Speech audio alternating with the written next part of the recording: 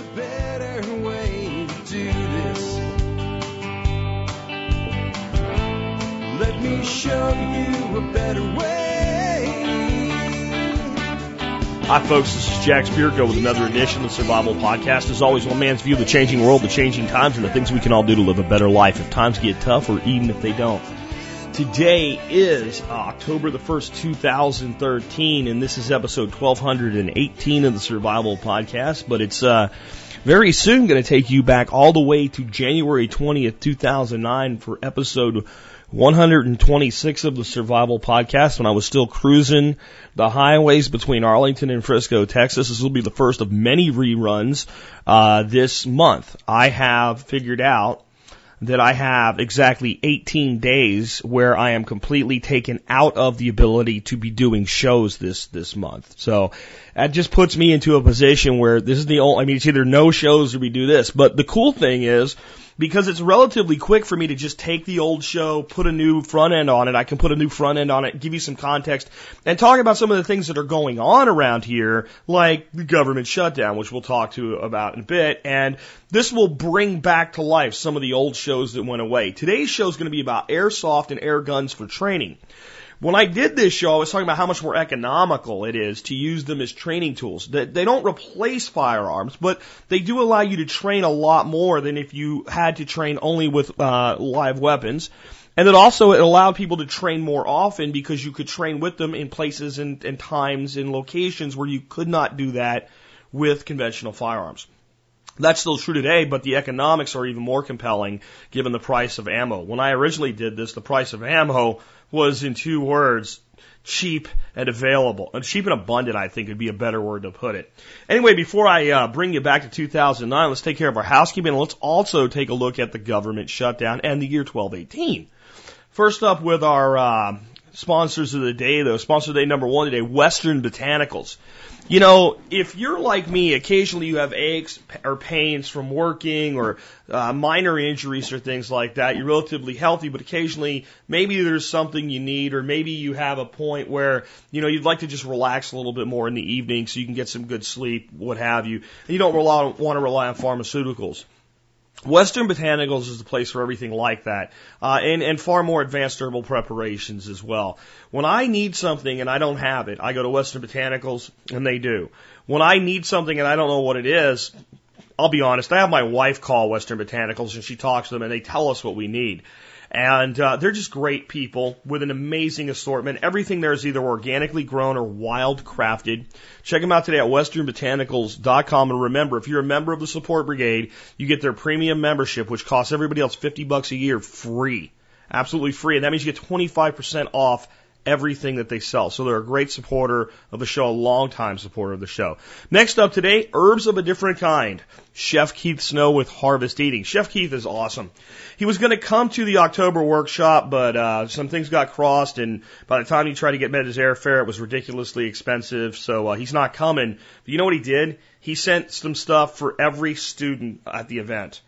Some of his cooking spices for every student at the event, just to support what's going on here. That's awesome, man.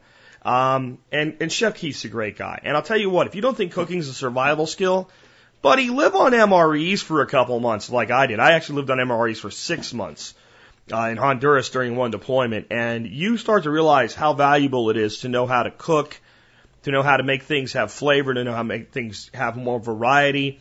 And Chef Keith can help you in a variety of ways. He's got a great YouTube channel. He's got a great podcast, he's got a great blog, and he's got great products. You'll find it all at harvesteating.com. Next up, do want to remind you about that Member Support Brigade. Hey, this is what happens. You join the Member Support Brigade. Every episode of TSP ever produced, like the old one you're going to hear today, available in convenient zip files. Discounts to 40 different vendors are now in the MSB. Discounts that are so good, they put the money right back in your pocket. Private videos for members only. Video weekend reviews that we just started. We did the first two. They came out really cool. I'll probably be doing this one from the road. The MSB is awesome. And if you want to support this show at about 18.3 cents an episode, that's the way to do it. If you are military, law enforcement, Peace Corps, active duty, or prior service, or a first responder like an EMT, paramedic, or firefighter, all of you qualify for the service discount. Again, active duty or prior service does not matter. send me an email, put service discount in the subject line, tell me who you are and what you're doing, or who you are and what you did of your prior service. 1 to 2 sentences is all I need. Send that email to jack@thesurvivalpodcast.com before, not after you join. With that, let's get into the main body of the episode today. Before I take you back to January of 2009, let's look at going all the way back to the year 1218. I've noticed the thing as I've been preparing all the shows for next week for you guys, this is kind of a dull time. But what did happen during this time is the Fifth Crusade. And in 1218, the Crusaders leave Acre for Egypt. Now, Acre is a city in Israel. So they now go to Egypt, and then they besiege a city in Egypt known as Dementia. And that's where the Fifth Crusades kind of are. So we still have the Crusaders battling throughout the Middle East. Something else happens during this time that we actually have shades of still around today under a new paint job, I guess you would say. In Spain in July, in order to facilitate the movement known as Reconquista, Pope Honorarius III reverses Innocent III's earlier judgment and declares Ferdinand III of Castile legitimate heir to the Kingdom of Leon in Spain. So basically, Reconquista was a period that lasted over 700 years that involved basically taking Spain back from Muslim Islamic control. And that did take, again, over 700 years for that to occur. And what does that have to do with today? Well, actually, there's a movement out there today, and I think it gets a little bit overblown by some of the people that just have to, really go out of their way to bash all immigrants. But there is a legitimate movement, and there is a sense of things from the Mexican illegal immigration community known as Reconquista, because they feel that Texas and the southwestern United States used to be part of Mexico. And, there was a war that changed that, but in some ways they're correct. And they believe that they can reconquista the southwestern United States just in sheer numbers. If you want to know more about that, you can look up Reconquista, and I'll have a link where you can kind of track this all down for the year 1218 in today's show notes. So it's amazing somehow how things or ideas get reborn. Next up, before I bring on Jack Spirko from 2009, let's talk about what's going on right now. The government shutdown. This is a big, who cares? I mean, really. If you're one of the 800,000 federal employees that are currently basically on furlough, which is a nice way of saying you're laid off, yeah, it sucks, right? But I'll tell you what, the federal government's too big and something's got to give. And I think it's all paint. I think the Republicans in this are going to cave and they're going to backstab everybody that they're looking like they're holding the line for right now. But I hope they don't. Of course, the current shutdown is all about Obamacare. And instead of listening to what the TV tells you, let me tell you what has happened in the short, non-bullshit segment that Jack Spirko always does about things like this. The Republicans in the House have said, we're not paying for Obamacare. We're not funding it. We control the checkbook. Now, a guy named Spirko told you all the way back in 2008 that the most powerful branch of government in the United States today was the United States House of Representatives because they control the money. And that if they really want to fix something, all they have to do is cut funding to it, if they ever had the balls to do it. It looks like, maybe, kind of, sort of, they do. Now, understand the government is still bloated and still overspending massive amounts of money, bleeding money, destroying the economy. Obamacare is just really, really expensive, and on top of all of it, heads the nation quicker toward bankruptcy. The voters have put the House of Representatives solidly in the hands of the Republicans. The debt ceiling, which is how much money this government's allowed to borrow, is controlled by congressional approval. And the Republicans in the Congress have said we will not raise the debt ceiling and apportion money toward Obamacare. We will raise the debt ceiling. We will allow everything else the government wants to do, which in my opinion is far too much to be funded. But this one thing stays on the table for negotiations. The Democrats who control the Senate have said, no, we'll hold our breath and we'll shut the government down. And you did it. You're holding the country hostage. That's it. That's the whole thing. But you are being told, oh my God, the sky is falling. Wait, they're not saying that? No, they're really not. They're not going crazy. You know why? There's no election coming. Do you remember the last time this happened? The last time we got close to this, we were coming up to elections, and like the people on like CNN and MSNBC and all that knew it was good for Obama, the Republicans got to blame. We're like, it won't end, everybody, grandma will starve. And now they're like, oh, well, you know, they're going to pay the soldiers, the Social Security is going to get paid. So I wanted to see what is the mainstream or the lamestream media saying about the government shutdown. Well, CNN wants you to know there are 10 ways a government shutdown will affect you, your daily life. I'm reading. This is their freaking headline. 10 ways a government shutdown will affect your daily life. Let me read them to you and you tell me how these apply to you because, boy, these are a stretch. 10, vacation, all I ever wanted. Need to get away? Well, you can't. At least not to national parks or national zoos or national museums. They'll be closed. That's 368 National Park Service sites closed. Millions of visitors turned away. Were you more along the lines of a trip to France? If you don't already have a passport, you might have to bid that adieu. You might not get your blue book in time. The last time the government threw a hissy fit, 200,000 applications for passports went unprocessed. Tourism and airline revenues reeled. But according to the State Department's current shutdown plan, offices will remain open because they generate enough fees to support their operation. Wait a minute, do you mean that if we ran a government based on the concept that a department had to generate enough revenue based on need and demand to sustain itself, it would be sustainable? Holy crap. Any offices located in a federal building affected by the shutdown, however, may not be open. Holiday, celebrate. Don't go to work if you're a federal employee. You're on furlough. Offer not valid for workers in critical services such as air traffic controllers, hazardous waste handlers, and food inspectors. Do take some time to celebrate. In previous shutdowns, everyone who stayed home was paid retroactively after peace returned to Washington. So it's going to affect you because you don't get paid to not go to work if you're a federal employee, but you'll probably get paid when it's over. Maybe. Now, how many of us don't work for the federal government are not getting furloughed? So that doesn't affect me. So I'm still looking for I'm not going to a national park. I don't want to go to France. I don't yet know how. Okay, hold on. Number 8, I won't back down. The men and women in uniform will stay on the job and be paid according to legislation approved by Congress in the run-up to the shutdown. How does that affect anybody? How does that affect anybody? How is that? I mean, do you not see how hard they're reaching to explain to you how this is going to affect you?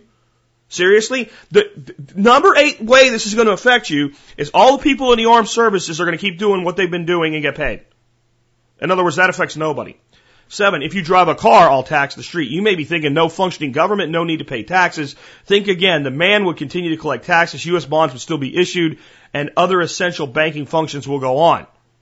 So how does that affect me? This should be called 10 ways the government shutdown doesn't affect you.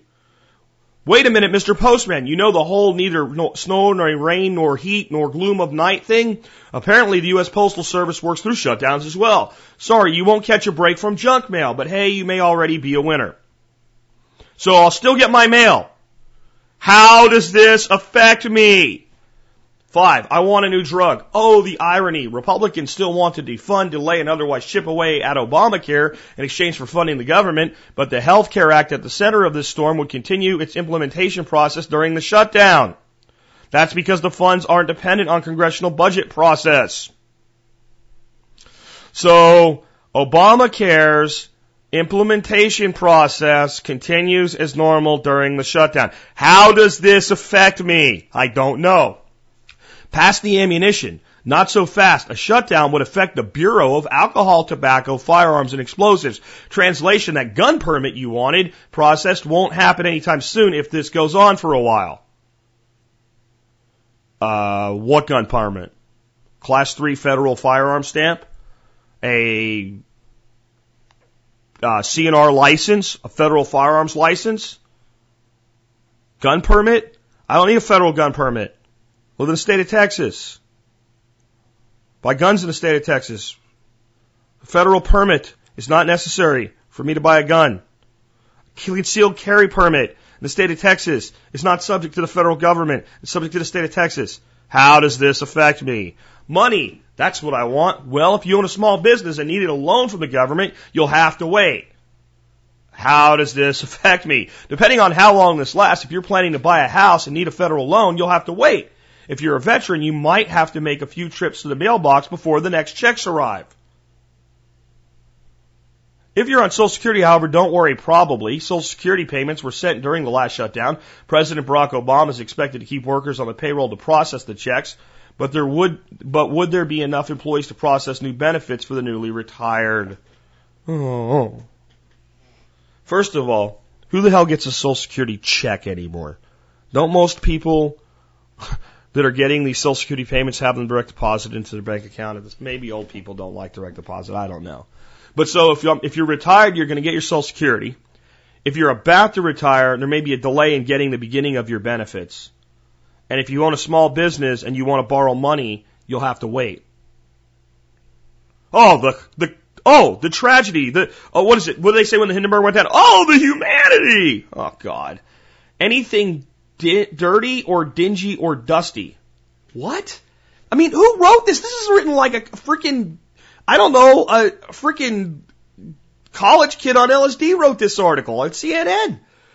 Oscar the Grouch is a company of one. No one loves trash. But if you live in Washington, expect it to pile up there. It's a shutdown. There wouldn't be anyone to collect your garbage. Washington's budget has to be approved by Congress. No budget for the city, no trash collection. And according to the Washington Post, D.C. produces about 500 tons of garbage each week. So if you live in the district, there's going to be garbage everywhere. Let's see. Washington, D.C. full of garbage. I know it's a metaphor, but how is that different? Does it affect you? Dear TSP listener, how many of you live in the District of Columbia? If you do, move! Why are you there? Number one. Again, do you understand the name of this is 10 ways a government shutdown will affect your daily life? Number one, I'm proud to be an American. What? Perhaps the biggest hit would be the collective psyche. America is the largest economy in the world and a beacon for how democracy ought to work. To watch elected lawmakers engage in high-stakes staring contests with no one willing to blink is no way to do business. A recent CNN Opinion Research Corporation poll, because that's non-biased, found that 51% would blame the Republicans for the shutdown. Do you notice it doesn't say 49% would blame the Democrats? And the poll margin of error is probably 2% or something. Anyway, the United States has operated without a budget since 2009 and has avoided a government shutdown with last-minute deals. It's been one stomach-turning sequel after another. Not only did the government run out of money on Tuesday, the nation is set to hit its borrowing limit and potentially default on its debt in mid-October. Together they serve, in the words of CNN senior White House correspondent Jim Acosta, a dysfunction double whammy. Let me tell you what's going to happen. Absolutely nothing. This country will not get into a economic shutdown or an economic collapse because we refuse to borrow money.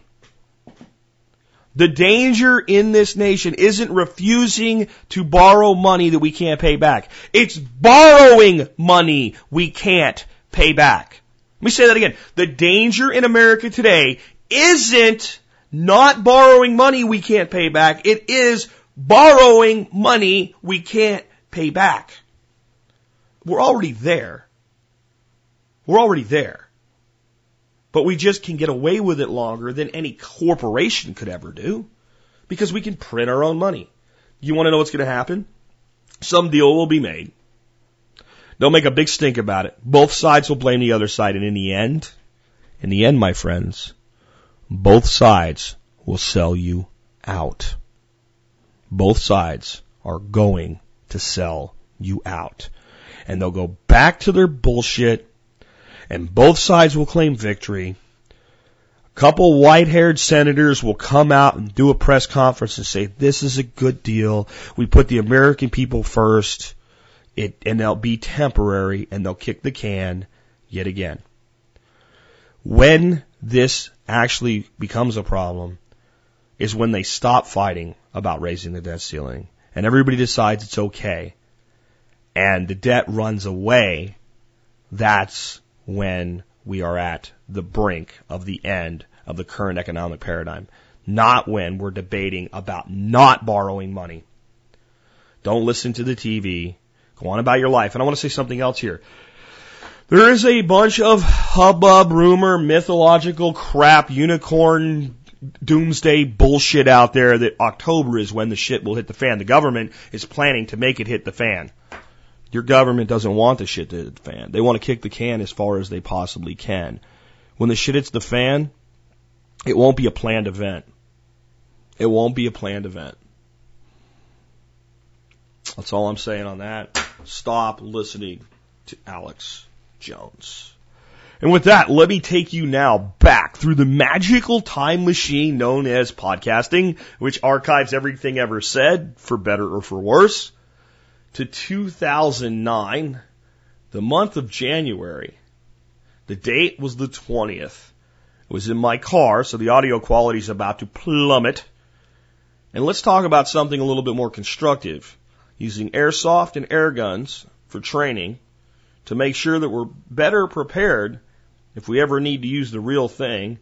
I'll be putting out a video this week that tells you or shows you why it's so important to be armed in this day and age. Unfortunately for the person that is being chased and attacked with his family in this video, he's in New York City, so he couldn't be armed. Keep that in mind as we discuss using what many people perceive as a toy as a professional training tool. And here you go. Jack Spirko in the car, January 20th, 2009. All right, moving on to the topic of today's show. What I'm going to talk about today is something that I just started fooling around with again. It's kind of starting to get nice outside. I don't do a lot of this in my garage even though I could, just because my garage is cluttered. I haven't straightened it up in a few months. I do this mostly outside my backyard, and since I'm blessed with good weather here in Texas, it's a pretty nice place to do it, and that is shooting with airsoft. And I'm going to talk about shooting with airsoft.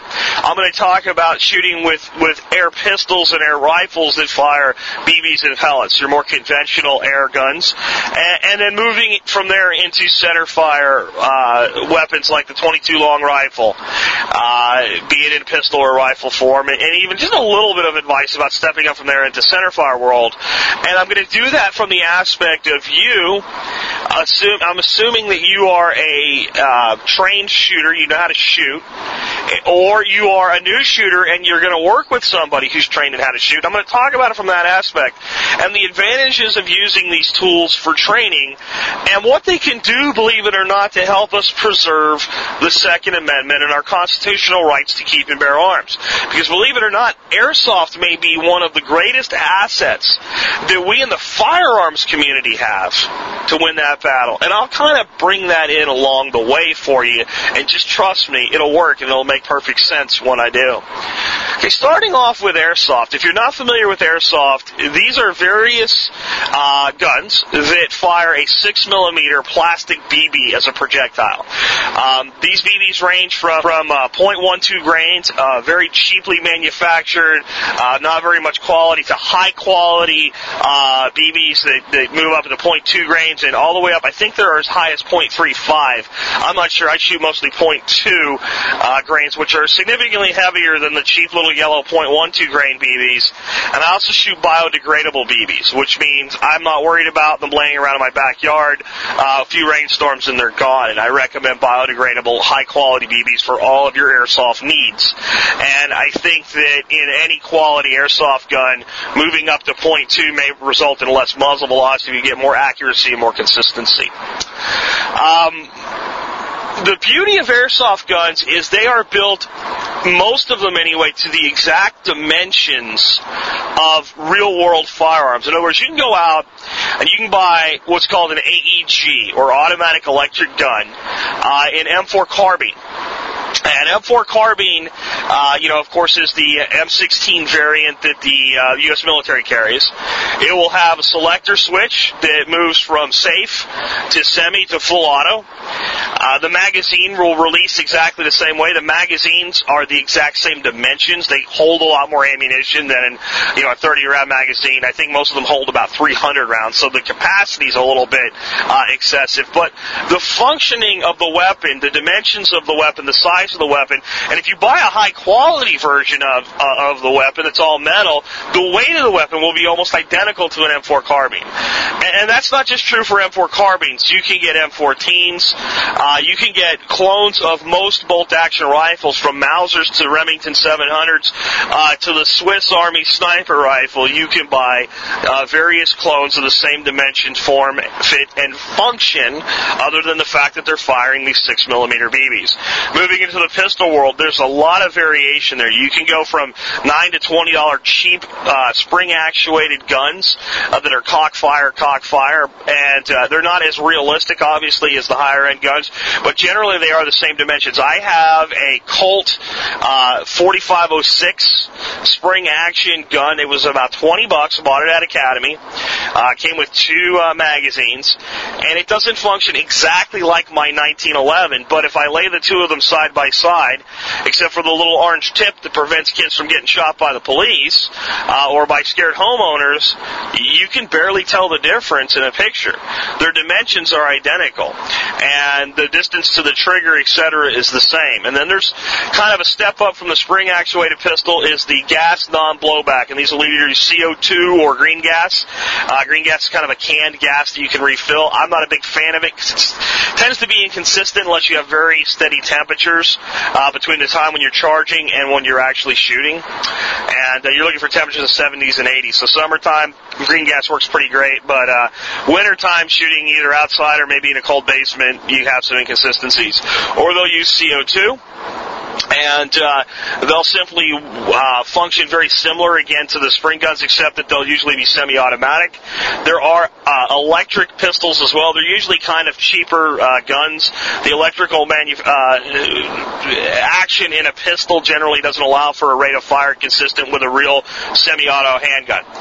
So those are kind of your options there until you step up to what's called a blowback design. Now, your blowback design pistols are modeled off of things like the 1911, the Beretta M9, Walther PPK, and just about any semi-auto handgun you can think of has a clone in gas blowback in a full metal version. And that means if you're like me and you shoot a 1911 as your primary sidearm, that if you buy a good quality steel gas-operated blowback 1911 clone, you have a great way to develop muscle memory and to practice when you don't have time to get to the range for about a penny every time you pull the trigger versus what it costs you to buy, 230 grain hardball for your 1911. It's very inexpensive.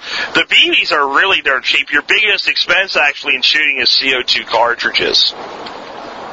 So as you can see, for the experienced shooter, the airsoft world alone offers a lot of opportunities for practice, for training, and there's even leagues where people go out in the woods and shoot these things at each other, and they wear safety gear, and they have good rules of engagement. So if that sounds like something that's dangerous, guys get hurt, but guys get hurt playing football. Guys get hurt playing rugby, and I think you get a lot more injuries football and rugby than you do from airsoft leagues. That's not my world. I'm not really into it. A lot of those guys are real pseudo-military types, and I don't know. Some ex-military guys are really pseudo-military types, and a lot of prior service military people, such as myself, we don't really dig the pseudo-military world. You're either military or you're not, and we don't have nothing against anybody that's in that world. We just don't want to go out and pretend to be what we used to be. It would be kind of like former high school football stars that weren't good enough to go to college, going out and setting up an adult league and pretending that they're, in the NFL. And some people like that, and some people don't. I just happen to be one that doesn't. So if that's your thing, man, go at it. And I think there's a real potential for training there when used in an organized manner with clearing houses or urban warfare or jungle warfare. There's limitations because of the range of these weapons. And, 50 meters is a heck of a long shot for airsoft. And somebody's going to write in and tell me that they saw a guy do it at 300 feet. And that's fine, and those are the exceptions. But, I'm talking about main battlefield where these guys are out there with their electric weapons. 50 meters is a long, long way. So, moving out of that and taking the approach that I said we would take of how does this help you train a new shooter is that it's probably the best way that I know of to train new shooters today, and it's frankly something that wasn't even available 20 years ago when I was really beginning to come up into the shooting sports myself. It wasn't there. And I've trained a lot of people to shoot by taking them to a gun range as the first time they shoot. And what I've determined after training people with airsoft is that it's much more preferable to put a realistic airsoft clone in their hands first, especially when you're talking about handguns. I don't know if you've ever had this experience, but I've trained new shooters where you put the gun in their hand, you get them to do everything right, they keep it down range, you're ultra alert because you don't know what this person's going to do because you've never fired with them before. They fire the weapon a few times, maybe even empty it, but then they have this dazed look and they just kind of start to rotate back, and the muzzle of that weapon is just rotating, and if you're alert, your hand is on that muzzle and you're bringing it down. And usually after doing that once or twice, they get it. But it's an intimidating aspect of training a new shooter who's not used to the regiment of this is safety procedure. All right. I trained one young man. The first weapon we had him firing was a shotgun. And he was about 14 years old, I guess, and he was a big kid. He had no problem shooting an 870 12-gauge with standard skeet loads. But he would fire it, and he would get this, he was just overwhelmed by it. He was into it, and he would get this look on his face, wow. And he would just start to turn, and you just see the muzzle of that shotgun coming around. And with a shotgun, at least the muzzle's long, you can grab it. Hey, listen, safety, downrange, blah, blah, blah, right? Now, when you take somebody out to shoot an airsoft gun, especially the CO2 blowback, which if you're going to teach somebody to shoot a pistol, probably your best bet is a good, high-quality, all-metal gas blowback CO2 pistol. You're talking $100 to $200 for the kind of the entry-level, upper-end stuff, and worth the investment, trust me. Now, you put that into their hand, and you don't want to get shot, especially at close range with one of these things. They can break skin, they can go into flesh, they do hurt, but as long as you're wearing eye protection, you're pretty safe, and no one's going to die. But yet there's enough of a fear factor to make safety important, all right? So now you're less nervous, you're less apprehensive, you're less worried about what they're going to do, right? You still have to be vigilant, you have to be alert, you have to be a good coach, but since your nerves aren't ratcheted up and this guy might turn around and shoot me, or shoot himself, or shoot the guy next to us on the range, or even not shoot anybody but do something stupid and get us thrown out of the range by the range officer, and all that apprehension is gone, you're a lot more calm, you're a better instructor to a new shooter who needs you to be a good, calm, relaxed instructor. You now have the opportunity to teach every aspect of the firearm, how to change a magazine, how to use the safety. If it's something like a single action 1911, full cock, half cock, down, hammer. Condition 1, condition 2, condition 3. Holstering and unholstering. Opening the slide. Setting the weapon down in a cleared condition like you would at the range when people go downrange. Every aspect of these airsoft weapons is exactly the same as their counterparts, as long as we're not talking about the $9 plastic POSs, right? I'm going to talk about them in a second too because they have a value. Now, another aspect of this is usually when you take a new shooter to the range, unless you're blessed with a place where you've got a rural area where you can just go out in your back 40 and shoot, some people have that, the number of people that have that is going down every year.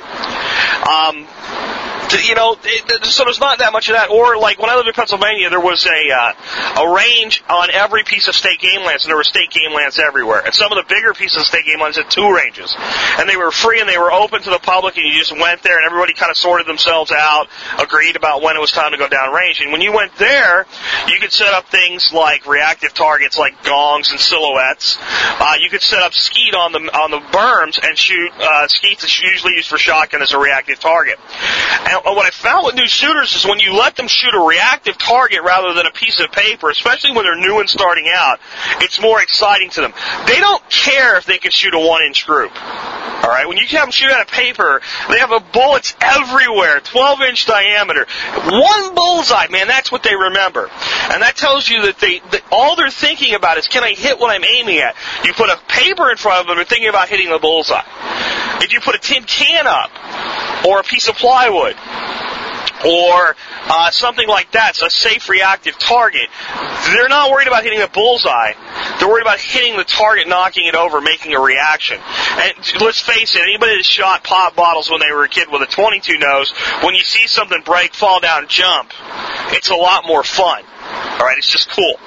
So that's something that when you move into the airsoft realm, you take somebody outside, set up a box, throw some soda cans up on top of it, and, you can adjust the distance to the shooter. So maybe the weapon that you have is capable of making that shot easily at 25 feet, but you start the person out at 15 feet.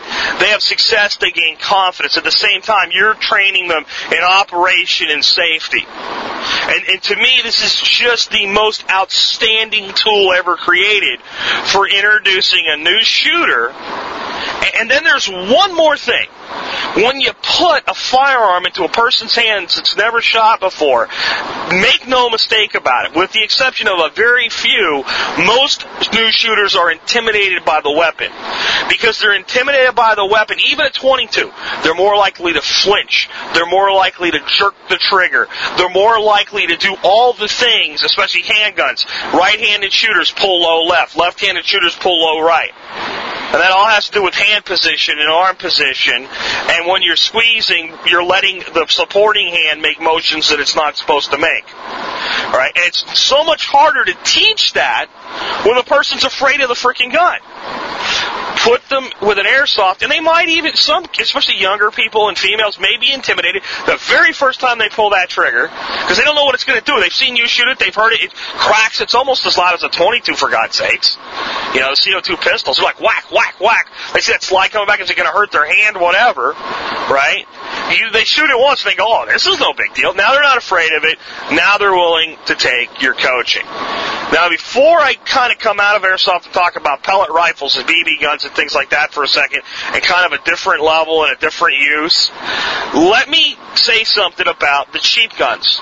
The spring action pistols, especially the 4506. And there's a Beretta clone spring pistol available at Academy and most of the sporting goods stores. It's also about a $20 pistol. And these work, you load up the magazine. Most of them have like a 15-round mag with your BBs. Slam the magazine home. You have to cock. You have to work the slide every time. That cocks the spring. Singular shooting. Bang. Click. Bang. Click.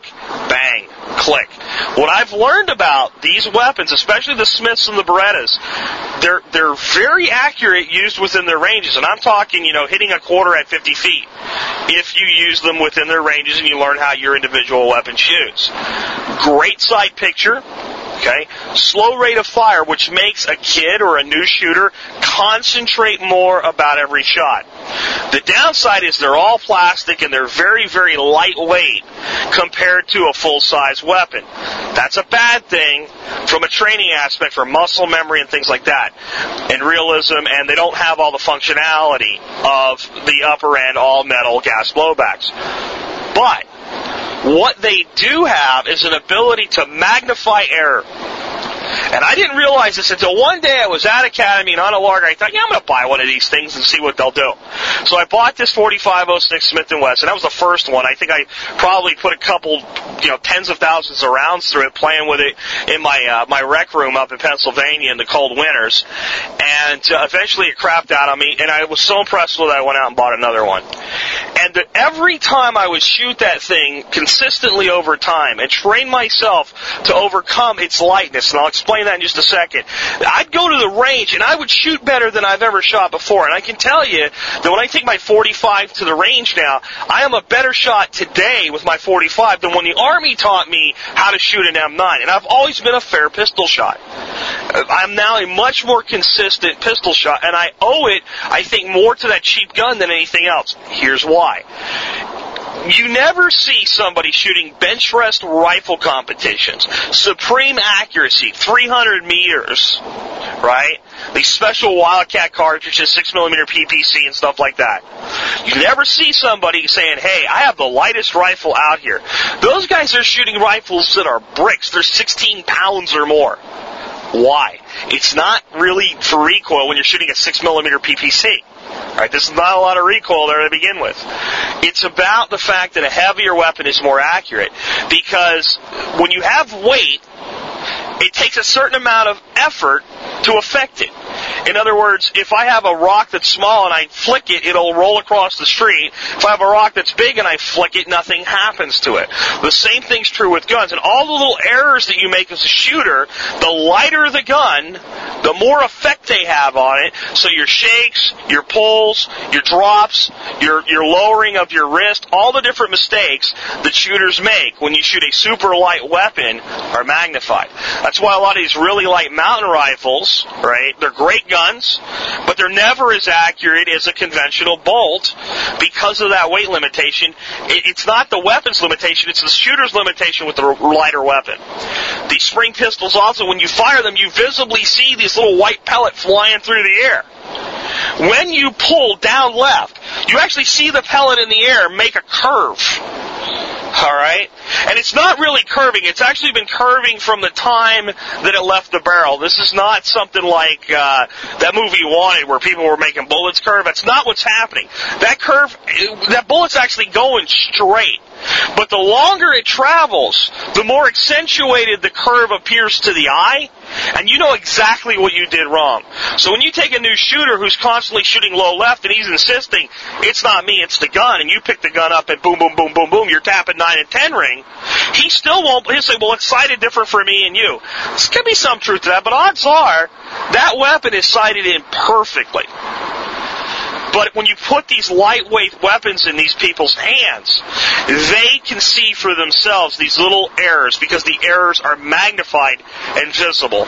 So if you were like going to train somebody to eventually shoot a 45 1911, getting one of these 4506 Smith & Wesson guns for $20, a nice 1911 clone for around $100, using it for your own personal training, and then slowly stepping somebody maybe a 22 in the middle as an interim weapon, first firearm, maybe even stepping them into a 9mm before they deal with the recoil of a 45. But I promise you, by the time they get to that 45, you're going to have a safe, well-educated, well-informed shooter who knows the function of the weapon, who understands when something doesn't happen right on the range, it's his fault, and will be able to identify what he's doing wrong. This is a shortcut to a good shooter. That's what I see airsoft as. Now, let's look at kind of the middle ground between center fire and rim fire and airsoft. Real briefly, let's talk about pellets and BBs. Everything that I just said about airsoft, there's probably a lot to be said the same for pellet pistols in particular. Crosman, for instance, makes a 357 revolver clone that shoots, I think, 12 pellets in a 177. It's a beautiful pistol for training somebody to use a revolver. It functions almost identically, uses CO2. The thing with air rifles that are firing pellets, steel BBs, lead, these things are much more lethal. Now, generally they're not lethal to humans, unless you're talking big bore air gun or PBA ammo, which I'm not going to get in today, and specific shot placement. They're not usually something that is going to hurt a person. But there may be a lot of places where it's legal to fire airsoft and not legal to fire more conventional air gun. So that's one consideration. Another consideration there is that the other side of that is they can be used for small game hunting. So they're more, from our community and the survival community, if you have a good break barrel pellet rifle, and I have a Beeman that's got two different barrels. It'll shoot 177 and 22. And, I mean, it is dynamite on squirrels. I've taken out a few squirrels with it, and when you get a squirrel in the head, or even through the shoulders with that 22 at, 20 to 30 meters, they don't even move. I mean, I've seen squirrels take shoulder shots from 22 long rifles and run. And I guess it's the fact that these pellets, when you hit a shoulder on a squirrel, they kind of dump all the energy inside the squirrel. They might flip around a little bit and run a tail up and down, but they're out and they're done. And it's a great tool for eliminating backyard pests. For training your shooters, it's kind of a next step, especially if you're taking a child and you really want them to get things and get them down pat and be able to, you want to say, what are our three primary rules of safety at the range, or whatever it is that you have, whatever it is that you're instilling in your shooter, and you want them to be able to rattle that stuff off, you want them to take it seriously, you want them to prove to you they're ready for a next step. it might be a really good, kind of incentive for that kid. Hey, you know what? You want to shoot the pellet pistol, right? Then you got to get all this right, and we'll move there. Then you'll prove yourself there. Then Dad's going to take you to the range. All right, so it's useful that way. My point about them, though, is you can use them for training the same way, and I want you to think about this. There are people that shoot in the Olympics with these pellet rifles that they measure the accuracy that these guys shoot with, not by the tightness of the group, but these guys all shoot a single hole. And whoever's hole is the smallest is the winner. Right? Some of them shoot a hole that's not much bigger than a single pellet. You really think if you hand that guy a .30-06 and tell him to shoot a deer, if he wants that deer dead, that deer has a chance at 100 yards? I don't.